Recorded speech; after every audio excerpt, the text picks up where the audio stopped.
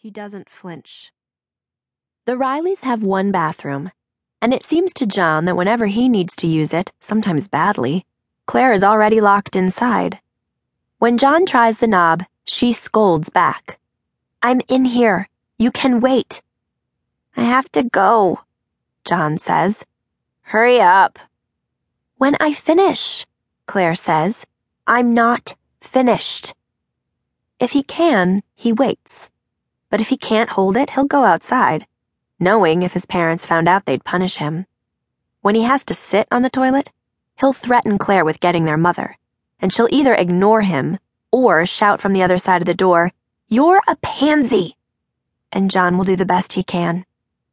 But one day, John, desperate, shouted back, "And you're a useless bitch!" His father had called his mother that one night at dinner because of the roast. He'd been to the pub early and had come home in a foul mood. "This meat is like cowhide," he'd said. "God damn, you're a useless bitch." His mother had continued eating. They all did, as though he hadn't uttered such a thing. Claire opened the door and stared at John. "What did you say?" she said. She was 4 inches taller than he by then, and looked down at him when she spoke. "You heard me," John said. "You're a useless bitch." Claire shoved him hard with both hands, and John, not expecting it, hit the wall on the other side of the narrow hallway. "You know what?" John said, recovering and standing up straight. "You're stupid, too. Hit me again if you want. You'll still be stupid and you'll still be a useless bitch." Claire walked away, but before she did, she said, "And you're still a pansy." Because of Claire's monopolizing of the bathroom and how she tortures him with it, John has no shortage of anger for his sister. But one night, when his parents fought in the living room, his anger softened, and he's tried to remember that feeling when he thinks she is being simply hateful. It was close to 10 o'clock, and John was reading in bed. He heard the front door slam, and then the collisions against the floor and living room walls. He got up and looked across the hall into Claire's room. It was empty. He crept downstairs and stood at the bottom of the stairwell. When he peered around the corner into the kitchen, he saw Claire crouched under the table. Her knees were tucked up against her chest, and her arms were wrapped around her legs. The only light in the room came from the small lamp over the sink. John listened to his parents in the living room and watched his sister listen, too. "Pick yourself up," his mother said.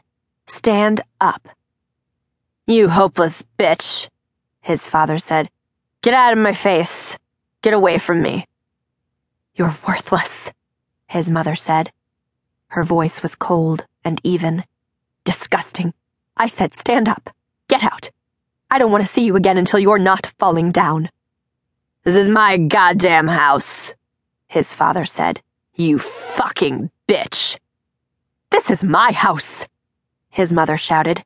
"Get out." John heard the door open, more noises, the door close, then quiet. After it was over, John could see Claire's body shaking, but she didn't make a sound. He had heard and seen enough and went back to his room. The next morning, after he was dressed, he knocked on Claire's door. "What?" she said. "It's me," John said. "Can I come in?" "Go ahead." When he walked into her room, which he rarely entered, he couldn't remember the last time he'd been inside.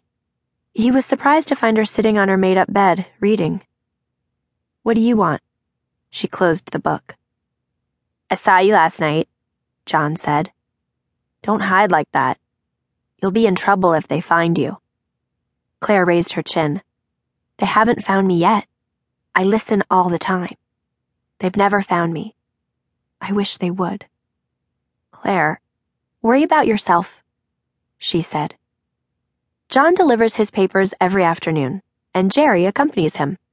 Jerry's arrival followed the death of the Rileys' 3 unfortunate previous dogs, all named Patty, 1 male and 2 females, who were hit and killed by cars before they turned 2.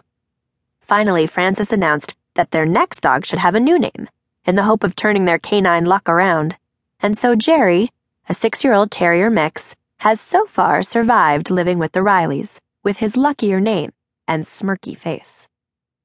John's best friend, Tim, one of the 7 Murphy